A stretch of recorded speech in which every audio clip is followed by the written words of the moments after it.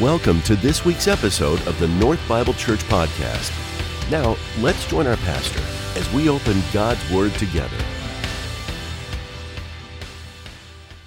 Good morning, and thanks for joining us this morning online. Happy Mother's Day to all of our mothers and even our grandmothers out there. What better way to celebrate than worshiping together this morning? I am completely out of quarantine hair mode. As you can tell, I got my fresh cut for Mother's Day, so I'm excited to celebrate with you today as well. And I know that Mother's Day can be a tough day for some of you out there for various reasons. Although we want to celebrate our mothers this morning, we certainly want to more generally celebrate our women this morning at North. And one of the ways we're doing that actually is by answering the crucial question that we are answering this morning. If you've been with us throughout this series, you know that our Crucial Questions series is focused on answering the questions that are most typically asked in the Christian faith, things about Christianity, things about the Bible, things about faith and culture. And we've been taking all of these questions from you as they've been coming to us online. And so our question for today, as we celebrate Mother's Day, is why did God create male and female? Now, that might not sound like an overly Mother's Day type of question, but as we get into this, we're going to be exploring this bigger picture of why it is that God has created us as male and female. And then we're going to do something a little bit different than we've normally done throughout this series. We're going to have an opportunity to sit down with Kirsten Snary, who is a member of our staff, and we're going to talk about what it means to celebrate the image of God in women. And so it's going to be a great thing. I'm really excited for that. We'll get to that here in just a little bit. But before we do, let's explore this question of why did God create male and female? And that question really for most of church history has been assumed for the most part because the culture around the church has mainly held beliefs that were static about gender in particular. But as you've probably noticed more recently, especially in the modern West, our culture has understood gender differently than maybe we have in the past. And specifically what has happened is that we've kind of had this movement towards separating biological sex from gender, which is now becoming more in tune with kind of this idea of fluid gender, and less away from this idea of male and female gender, or what is known as binary. In case you're not familiar with this, to explain that perspective, I got a quote from a guy by the name of Jay Michelson, who is a journalist, and he explains really this perspective about gender and sex that is kind of permeating through our culture right now. And he says this: remember, sex is not the same as gender. Definitionally, sex is about chromosomes, gender is about cultural practices. Sex is what is between our legs, gender is what is between our ears. My male sex means that I can grow a beard. My male gender means it's socially acceptable for me to do so, but not in conservative societies to wear high heels and makeup. Of course, there's nothing objectively male or female about shoes and clothes. They are aspects of gender, and they are socially constructed. So simply put, what Michelson is expressing here has become kind of the dominant way of thinking about gender and sex in our world today. That sex is more about the physical attributes that human beings are born with, namely chromosomes, and as Michelson so eloquently puts it in this quote, what's between our legs. Then, in an effort to divorce biological sex from gender, he says that gender is what is in our minds, and gender is more of a social construct than it is a physical or biological reality. Now, we'll say more about this issue in particular as we get later on into our series when we talk about how Christians should respond to LGBT issues.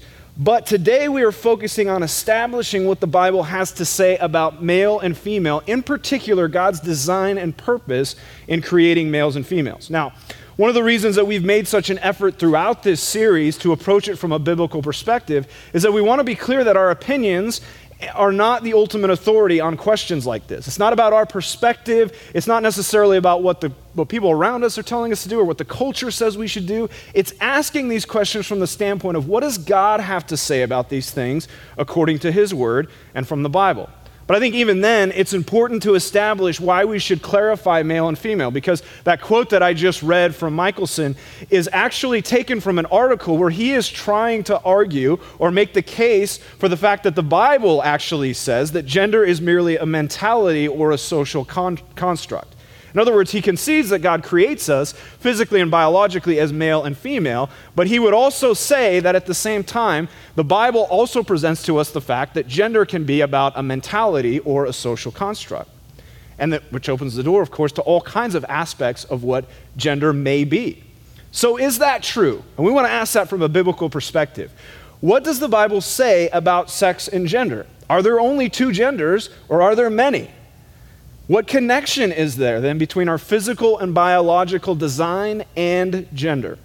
Well, we need to look at a few places in the Bible to answer those questions. And let's begin with Genesis chapter 1, verse 27, because this is the first chapter in the Bible, and it's also the first place where we see the words male and female used in reference to human beings. You may know the verse. It says this: "So God created man in his own image.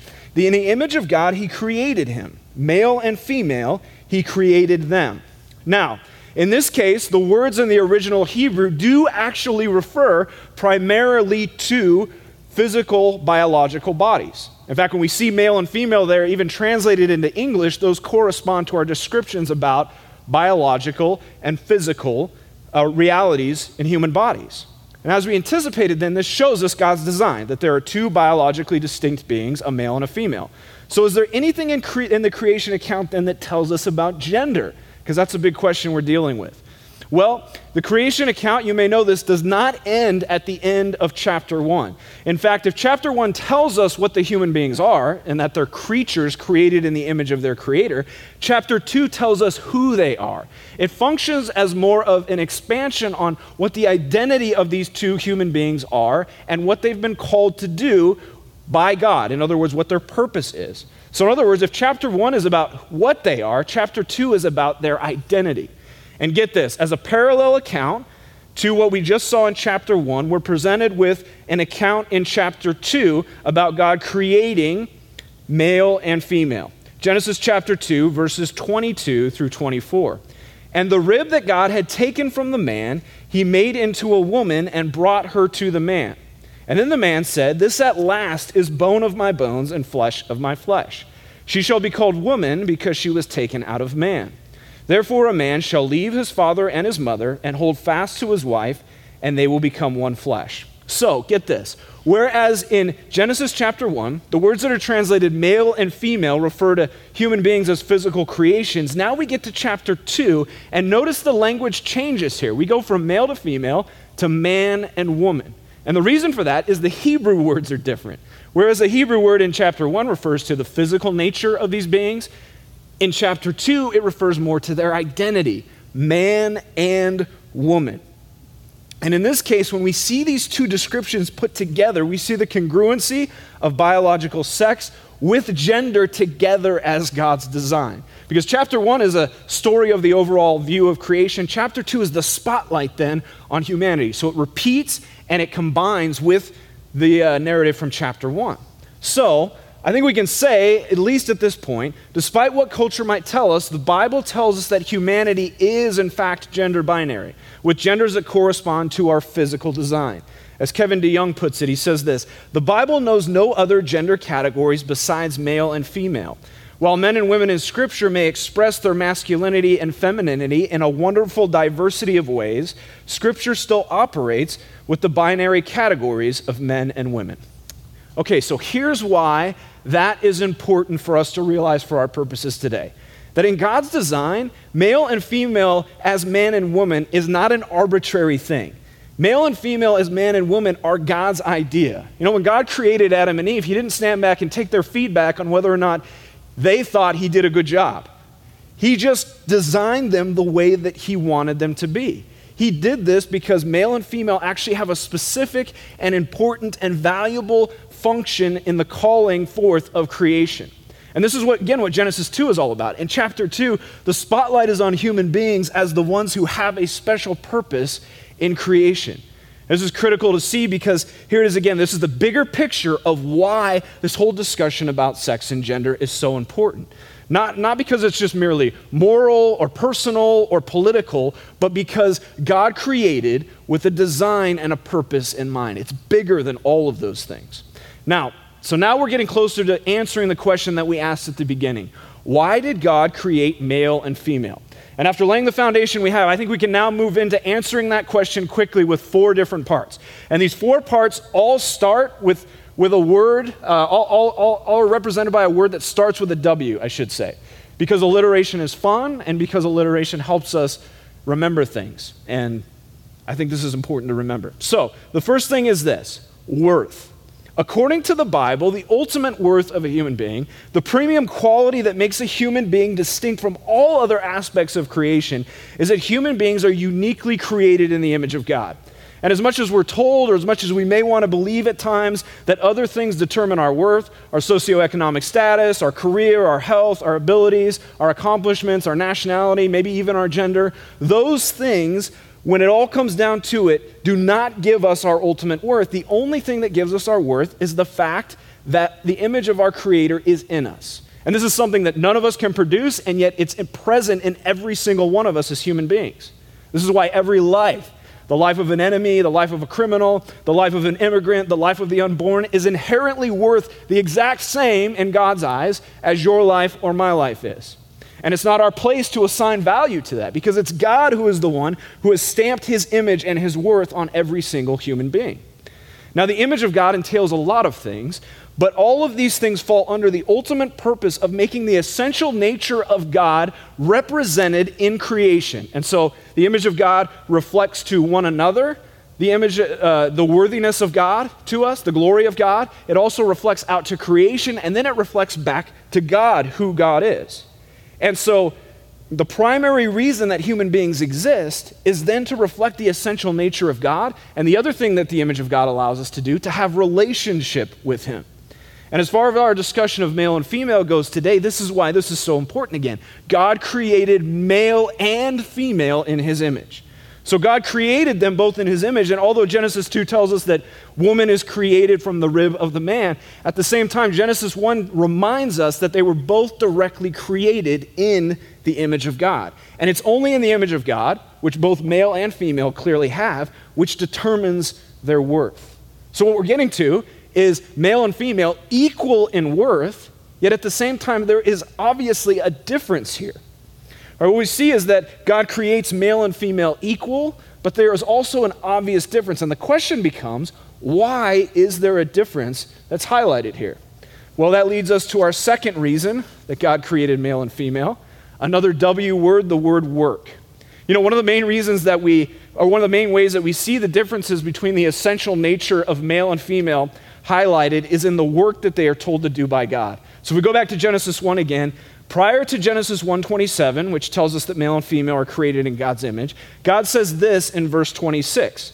Then the Lord said, "Let us make man in our image, after our likeness, and let him have dominion over the fish of the sea and the birds of the heavens and over the livestock and over all the earth and every creeping thing that creeps on the earth." Notice that God's decision here to create man, which is really mankind in this case, is immediately given the command to have dominion over all creation. Plants, animals, everything that God has created. So what does it mean to have dominion? Well, in this case, it is to represent the benevolent authority of God over all creation. Not in a way that dominates, but in a way that brings flourishing to God's creation and in a manner that glorifies God. And we're told what that looks like in a couple of other places in the creation narrative. The first place is actually 2 verses later in verse 28. And it says this, "And God blessed them, and God said to them, 'Be fruitful and multiply, and fill the earth, and subdue it, and have dominion over the fish of the sea, and over the birds of the heavens, and over every living thing that moves on the earth.'" In other words, they're to take responsibility for God's creation and to work to cause everything to flourish, including being fruitful themselves and enjoying the creation that God has given them. Now, the second place happens in chapter 2 in a couple of different places where the man and the woman are given specific callings under that headline of exercising dominion and causing flourishing in creation. Genesis 2:15 is the command to the man. Remember, this is before the woman is created. And God says this to the man, "The Lord God took the man and put him in the Garden of Eden to work it and to keep it." So the man's directive there is to work and keep the creation. Now, the calling to work is pretty clear.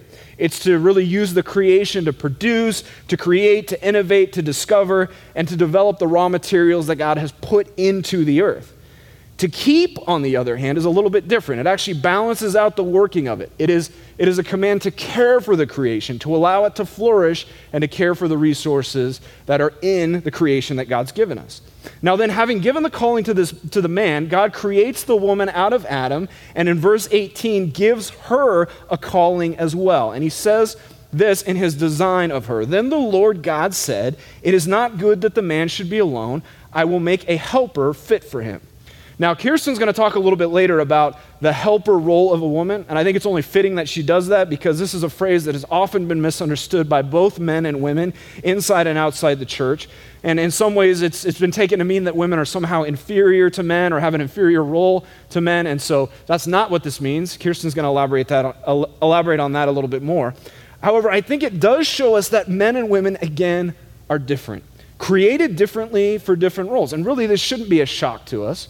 As much as some people today want to conflate the genders, it's God's design for there to be two separate, distinct genders. And this is really self-evident to anybody who wants to be honest enough just to observe the behaviors of human beings.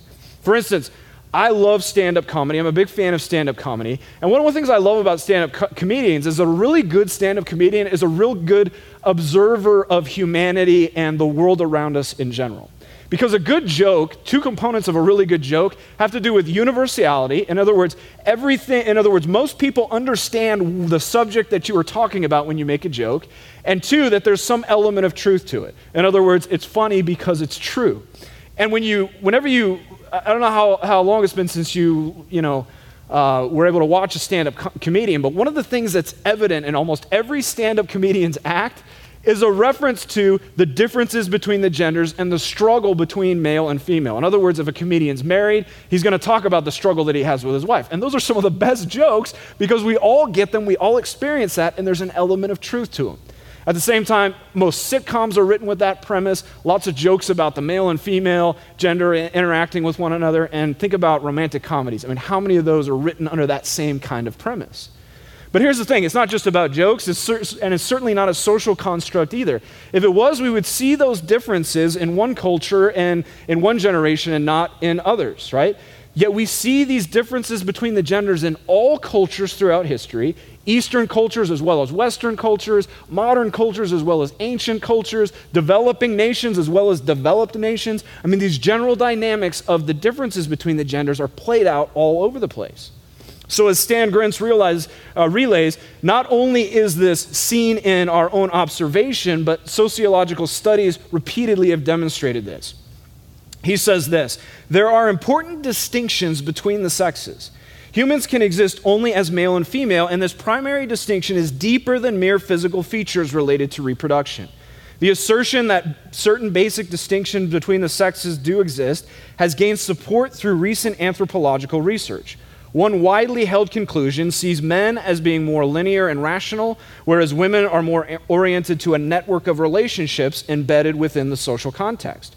The core properties of femininity can be conceptualized as a sense of communion and those of masculinity as a sense of agency." So did you catch that? The sense of communion and the sense of agency is also seen in the creation calling. Again, man to work the ground, the sense of agency, and woman to be a companion, a helper, to provide for the loneliness of man. Not just for one man, but to bring relational communion to the human creation.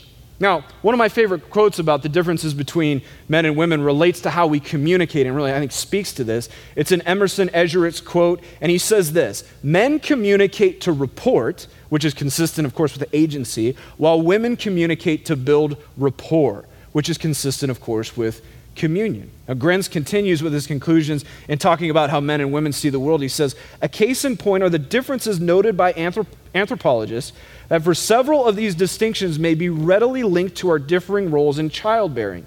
Only the female has the capacity to nurture developing life within herself, whereas the male must always nurture externally. Studies from neuropsychology as well as anthropology have given us an additional window into these differences." Ben Witherington says this, "Men and women also think differently, even dream differently. Women, it is purported, are more readily able to use simultaneously the left brain and the right brain functions. As a result, women are apparently more capable of holistic reasoning, whereas men tend to be more analytical." I know my wife will appreciate that one. But these studies really back up, I think, what a lot of us already know from simple observation.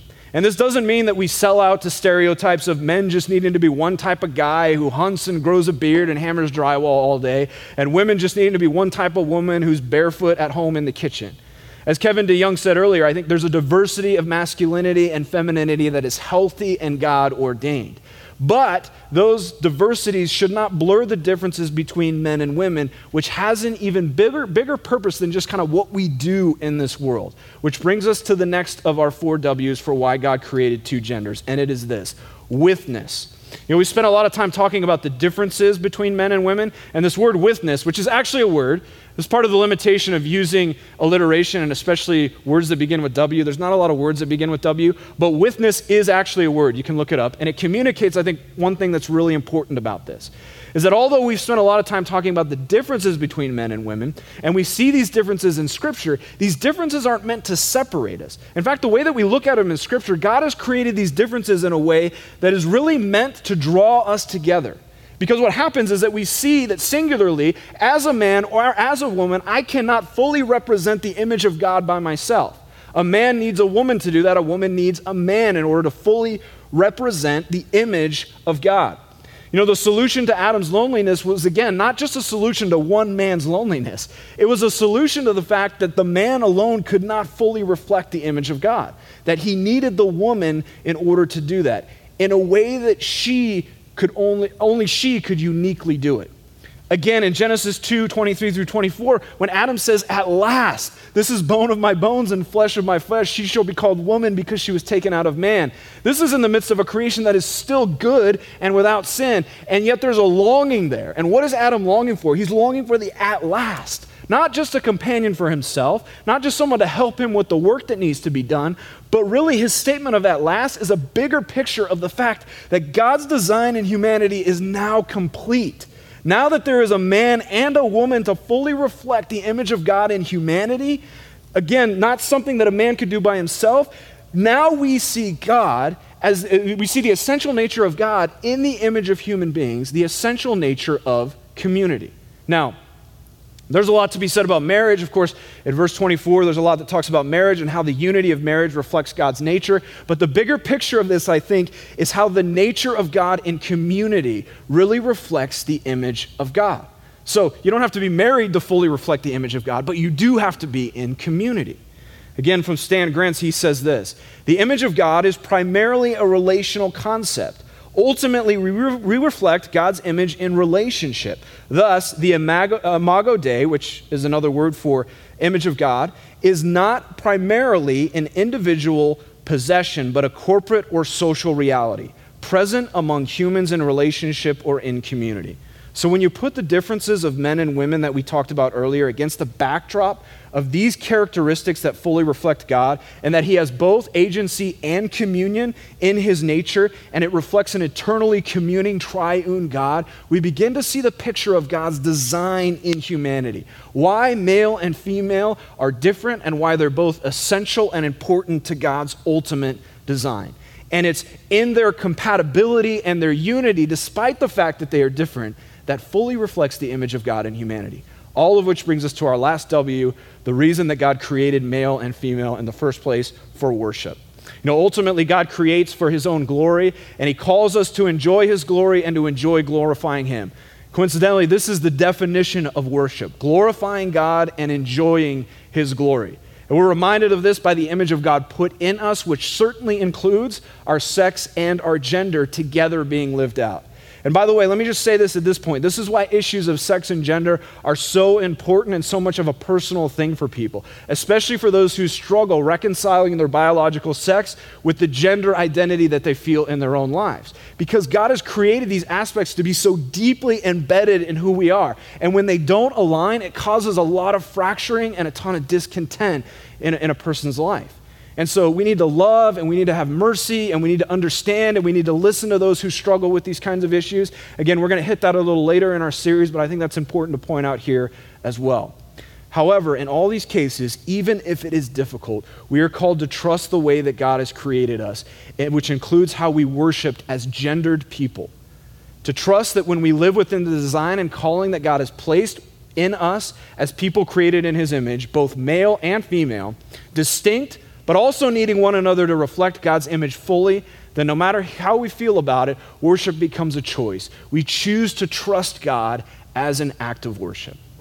Okay, so since it's Mother's Day and we're talking about this issue of gender, as we mentioned earlier, we want to honor our women today, and we're going to do that by highlighting what it means to be uniquely created in the image of God as a woman. And since I'm not qualified really to speak on that as much as, let's say, a woman would be, we're going to talk to a woman about that reality. So in just a minute here, we're going to take a look at a video honoring our mothers today, and after the video, when we come back, we're going to sit down with Kirsten Snary, who is a woman, who is a mother, and is a leader in our church, one of our staff members, about the image of God in women. And let me just say this to you, man. I think a lot of times we hear men talking about, especially in the church, about what it means to be a woman. I think it's important for us to listen to a woman about what it means to be a woman created in the image of God. So I'm looking forward to this. I hope you are too. We'll be right back. So hey everybody, welcome back. Hope you enjoyed our Mother's Day video. I'm back here with Kirsten Snary, who of course is a member of our staff team here at North. You may know her that way, but Kirsten, for those who don't know you, could you tell them a little bit about yourself? Sure. Thanks for having me. Happy Mother's Day, everyone. Wish I could be here with you in person. I am Kirsten Snary. I am married to Scott, have 2 kids, Janelle and Austin. They are awesome. And this church here is a part of my family as well. And one of the benefits I feel like I have been blessed with is that I was raised in a family surrounded by women. I'm one of 4 girls. And it was also a family that really highly valued women. And so that's just a passion of mine, is to help women understand their value. Great, thanks. Yeah. And if you don't mind, we're just going to ask you a few questions that we have, and you can respond as you'd like. But the first question I'd like to ask you, kind of based on what we've talked about already this morning, is when you look at the Bible, what do you notice about how we see women portrayed in Scripture? I think the main thing I like to view about how women are portrayed is the way Jesus dealt with people and how he dealt with women in particular. And he came into the scene, he came into the world at a time when women were not valued at all. Aristotle used to say that women were deformed males. Josephus, first century Jewish historian, said that in every respect, women were inferior to men. And then Jewish men had this prayer of thanksgiving that they would say every morning. They would say, "Blessed are you, O Lord, ruler of the universe, who has not created me a man," or a woman, I'm sorry. And so they already are not valued at all. And so Jesus came to the scene and he valued women immensely. I mean, just looking at the very beginning of the New Testament, when you see the genealogy of Jesus, and there are 5 women in there. And not only that, women weren't in genealogies, but these women came from broken pasts, they came from messy backgrounds, and that's why Jesus came. And I think that's important to recognize just right from the get-go. But there are several examples. One of them is there's a woman who has this bleeding disorder. She's in this crowd, it's very crowded, she shouldn't be there anyway, she's considered unclean. And she touches the hem of Jesus's cloak, and that would have made him unclean. And instead of being angry or instead of shaming her, he lifts her up. He calls her daughter, and he restores her, he heals her, and he sees value in her. Hold on. And there's a woman, the story about the sinful woman, and how her tears, she is washing Jesus's feet with her tears and drying his feet with her hair. And he's in this home of this Pharisee who's saying, "Don't you know who this woman is?" And Jesus of course knows who this woman is. And he respects her, he loves her. And he not only forgives her, but he uses her as an example to this Pharisee as a woman who has faith, as a woman who is loved and valued, and he sees value in her. And then there's the woman at the well, the Samaritan woman, and Jesus is talking to her. Not only is he a man talking to a woman who that didn't happen, but he's a Jewish man talking to a Samaritan woman, and that was huge. And he not only respected her and showed her kindness and compassion, but he revealed who he was to her. He revealed his identity as the Messiah to her. He valued her. And Jesus used a lot of examples of women throughout his ministry to show their faithfulness and to use them as examples of faith. He talked about the widow's mite. He talked about the persistent widow. Women were the first ones at the scene of the resurrection. And that's significant because they weren't considered to be witnesses at the time. And so it's neat to see that God used women in that story to elevate them because he saw value in them. And all throughout the rest of the scriptures, you see women in his ministry. You see that he befriends them. You see that he elevates them and he disciples them. Even in Luke 8, you see that Jesus is traveling from city and to village, and he's proclaiming the good news of the kingdom of God.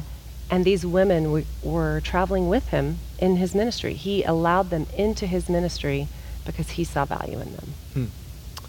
Good. And we've been talking this morning about the uniqueness of male and female, man and woman, in the created as being created in the image of God. How do you see the uniqueness of a woman, of the image of God in a woman in the Bible?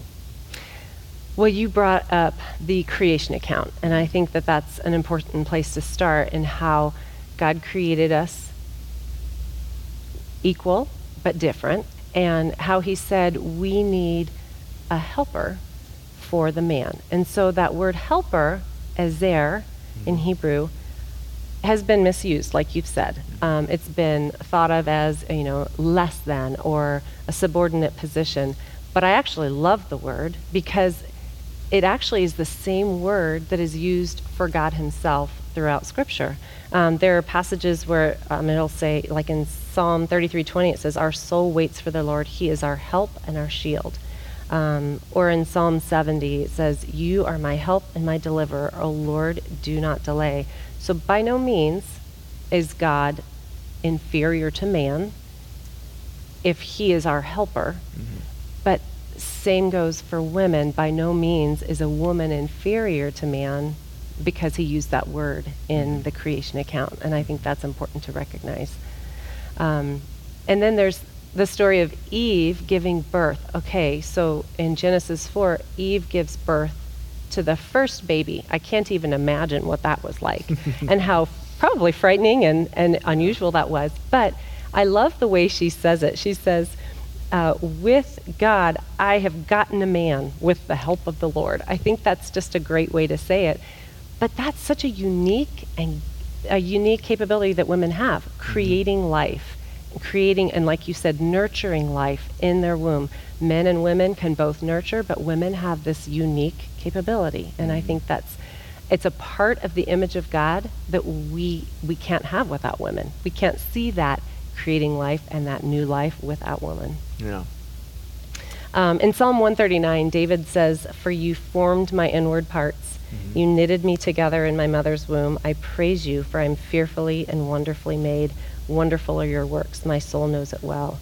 I have a friend who did in vitro back in the 90s. Her daughter is now getting married this summer. And I remember when she was going through the process and they were looking at this fertilized egg that started dividing and multiplying. And she said it was amazing to see that it looked like a little knitting pattern in the Petri dish. Yeah. And it goes back to what you were talking about a few weeks ago when you were saying how all Scripture is God-breathed. Yeah. David didn't know what that looked like thousands of years ago, but God did. Yeah. And he breathed those words through David. But it says, "Wonderful are your works, my soul knows it well." And I think the soul is the aspect of us, that immaterial part that is unique. And as there are so many unique differences between men and women, but like you said, there are a variety of differences between men and between women. There's a spectrum. And there are stereotypes, for sure. I was not a stereotypical young girl. I would have never done the dolls and hopscotch. I was wanting to climb a tree and race every guy on the playground.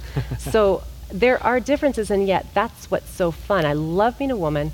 I love the differences between me and my friends, and I love that we're still close and we can be such good friends. But there still are differences and uniqueness about women, and so one of the things that I think is interesting is let's look at the things that women tend to be like. They tend to be relational. Like you said, they have this, that's part of the image of God that they are created in. they tend to be relational. They tend to have, be in touch with their emotions. They tend to have this ability to seek out friendships. And there was a study done at the University of Cambridge, and they studied 90,000 people to see if there was such a thing as a women's instinct. And they were asked to look at photos of people and look at the eyes. And women far outnumbered men in the ability to sense what the mood was as they looked at these eyes. And I think it's interesting how scientists can't find a gene, they can't find a scientific reason, but the differences are there and they can't deny it. Yeah. And that's just one example. But I think it's one of those things that spiritually we have some differences in the way we relate to the Lord. We may have some sensitivities to the Lord, to the Holy Spirit. We love to be in community with each other as we're digging into Scripture and learning more about the Lord. It's good. So it's often been observed in the Bible that even though God the Father doesn't have a body or any biological sex in that way, he is often referred to, though, in masculine terms. And so how can women relate to God as Father and Jesus as a man? I think that's a great question, because it's true. We are made in his image, both male and female, and yet God is spirit. Mm-hmm. And God is not biologically male. And yet it's interesting to see how all throughout Scripture he reveals who he is in both masculine and feminine ways. And so, for instance, there are a few examples. I know when Jesus is lamenting over Jerusalem, he says, "How often would I have gathered your children together as a hen gathers her brood under her wings?" Or God has described himself as like a mother eagle stirring up the nest, fluttering over her young. He describes himself as a mother or a nursing mother. There's one talking about, we hear the term mama bear, and it's in the Bible. God refers to himself as a mother bear robbed of her cubs. And I think it's just beautiful to see that there are these aspects of God that are so feminine, and that's exactly why he needed to create women and men to be in relationship with each other and to view God better, so that we could have a better understanding of who he is. And we are made in the image. We are made according to his likeness. We bear the image of Christ, or of God, but we are not the image of God. Christ is the image of God. And I think that's an important thing to understand, because in 2 Corinthians it says, the light of the gospel of the glory of Christ, who is the image of God. We are not the image of God, but it takes both male and female to better represent the image of God. Jesus is the perfect image of God. In Colossians 1:15 it says he is the image of the invisible God, the firstborn of all creation. And so Jesus is our trajectory for both man and woman, and the more like Jesus we become, the more our image, or our imago Dei, is revealed, is displayed, for both men and women. And in 2 Corinthians 3:18 it says, and we all, with unveiled face, beholding the glory of the Lord, are being transformed into the same image from one degree of glory to another. For this comes from the Lord, who is Spirit. And then Colossians 3:10, we put on the new self, which is being renewed in the knowledge after the image of its creator. So I just think it's important to look at all of Scripture and the many ways that God reveals himself to us, and that neither male nor female can perfectly mirror the image of God. And it's so necessary to have both of us in order to represent who God is. Yeah. So the big takeaway on Mother's Day is that when you're acting like a mama bear, that's out of the image of God, right? It's truly out of the image of God. So happy Mother's Day. Yeah. So what do you think, let's speak to our men for just a minute, and what do you think that our men need to know about how to honor the uniqueness of women in God's design? I think you talked a lot about value and worth. Mm-hmm. And I have a funny story, and this does tie into it, but when Scott and I first got married, we had these horrible sofas. The ugly, old, hand-me-down, just disgusting sofas. And I really wanted a new sofa. But we didn't have a huge budget for one, so I kept looking for these sofas, and I'd find one and I'd show it to Scott from this ad, and I'd say, oh, look at this great sofa, it's only $150 or something. And he helped me understand a couple things, value and patience, and he would say, that is cheap, and it is not good quality, and it's not going to last. So we did, about another year later, we got this great sofa, and it lasted for a long time. But I learned something in that. I did learn value, and that value comes with a price. And I'm not talking value like a bargain. I'm not talking about like a value pack of pudding. I'm talking about value as in worth, as in something valuable. And I think men and women, we were bought with a price. And there was nothing cheap about that. It was highly valuable. It was free to us, but it was highly valuable. And I just think most of the men I know are for women. They really are. They really want to see us succeed. They want us to use our gifts. They want to encourage us. But sometimes we get confused, or sometimes sin gets in the way, and I think we view each other incorrectly. And I would like us, both men and women, to view each other the way God views us, and value each other the way God values us. And I think about the issue of pornography, and I just wonder if you view your sisters in Christ, if you view women as your sisters in Christ, and you view women as image bearers of God, it might make you think differently about that. And we need men, we need each other, because we are co-laborers in Christ. We are trying to glorify God, and we can only do that together. And so I want to encourage the men to just pray, just ask God that you would see women the way God sees them, and that you would value women the way he values them. So good. A great reminder. So I've got one last question for you. Okay. Since it is Mother's Day, as we celebrate mothers today and we honor our women today, what would you like to say to our women out there?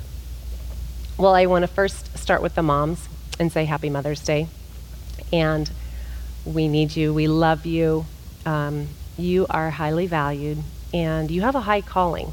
Motherhood is not easy. There are times that you may want to just lock yourself in the closet, and there are times that it's hard, and we cry, and we need each other. And I think that's the unique gift of women, too, is that we have each other, and we are for each other.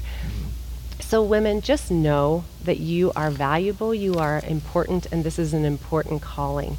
And also, just remember, there's no perfect mom, there's no perfect child, but I do believe that God, in his perfect wisdom, perfectly planned you to be the mom for your children, whether biological, adopted, fostered.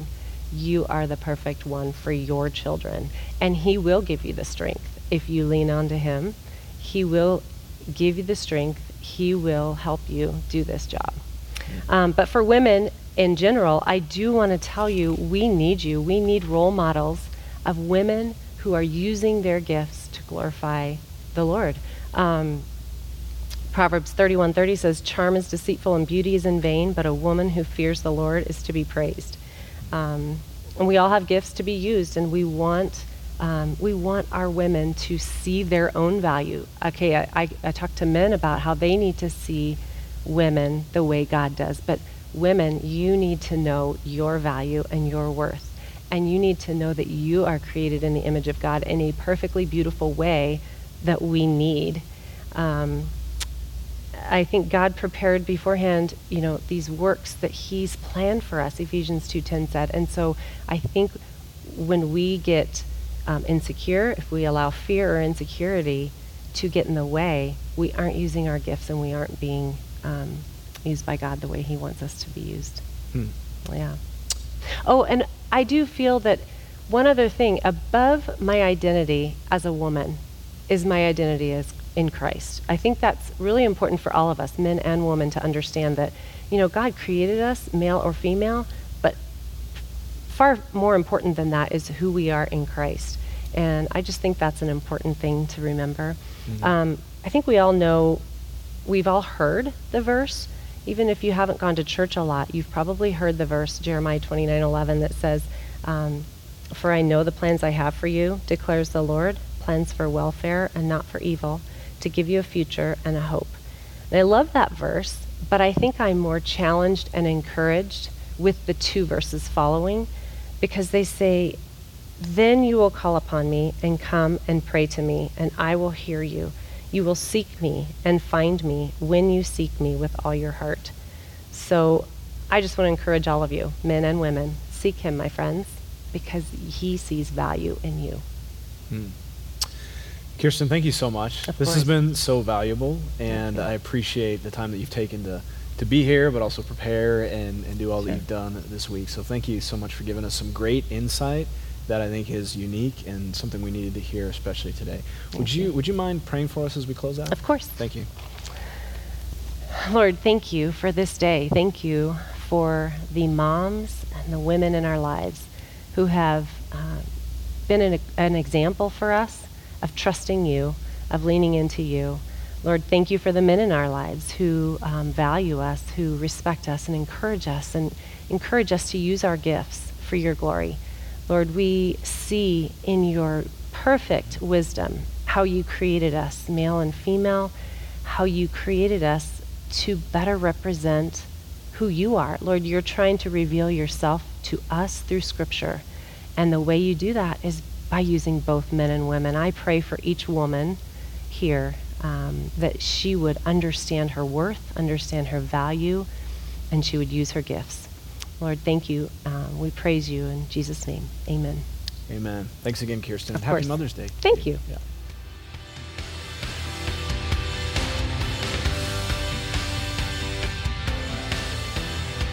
In just a moment, we'll rejoin our pastor for today's closing thoughts. But first, we wanted to thank you for tuning in. North Bible Church is located in Scottsdale, Arizona, and exists to equip all generations to love God, love one another, and love the world. For more information about North, please visit our website at northbiblechurch.com. Now, some closing thoughts from our pastor.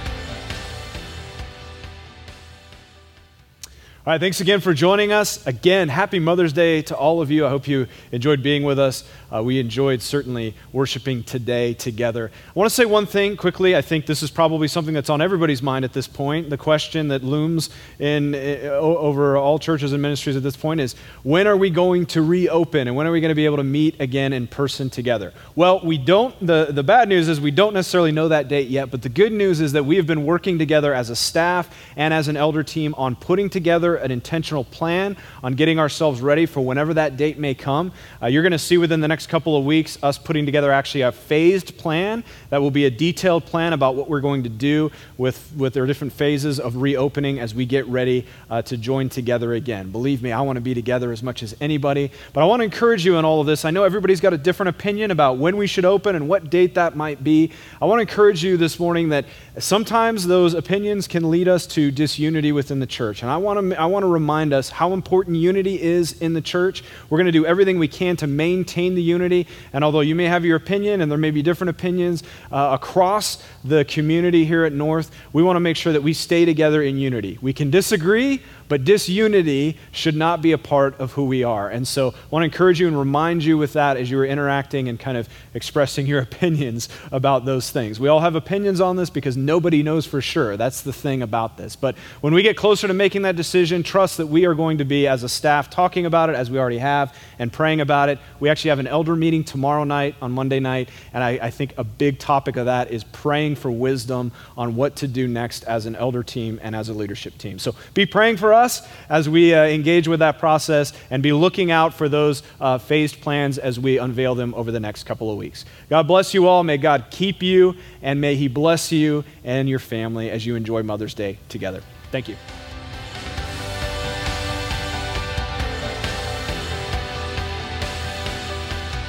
Thank you for joining us for this week's message.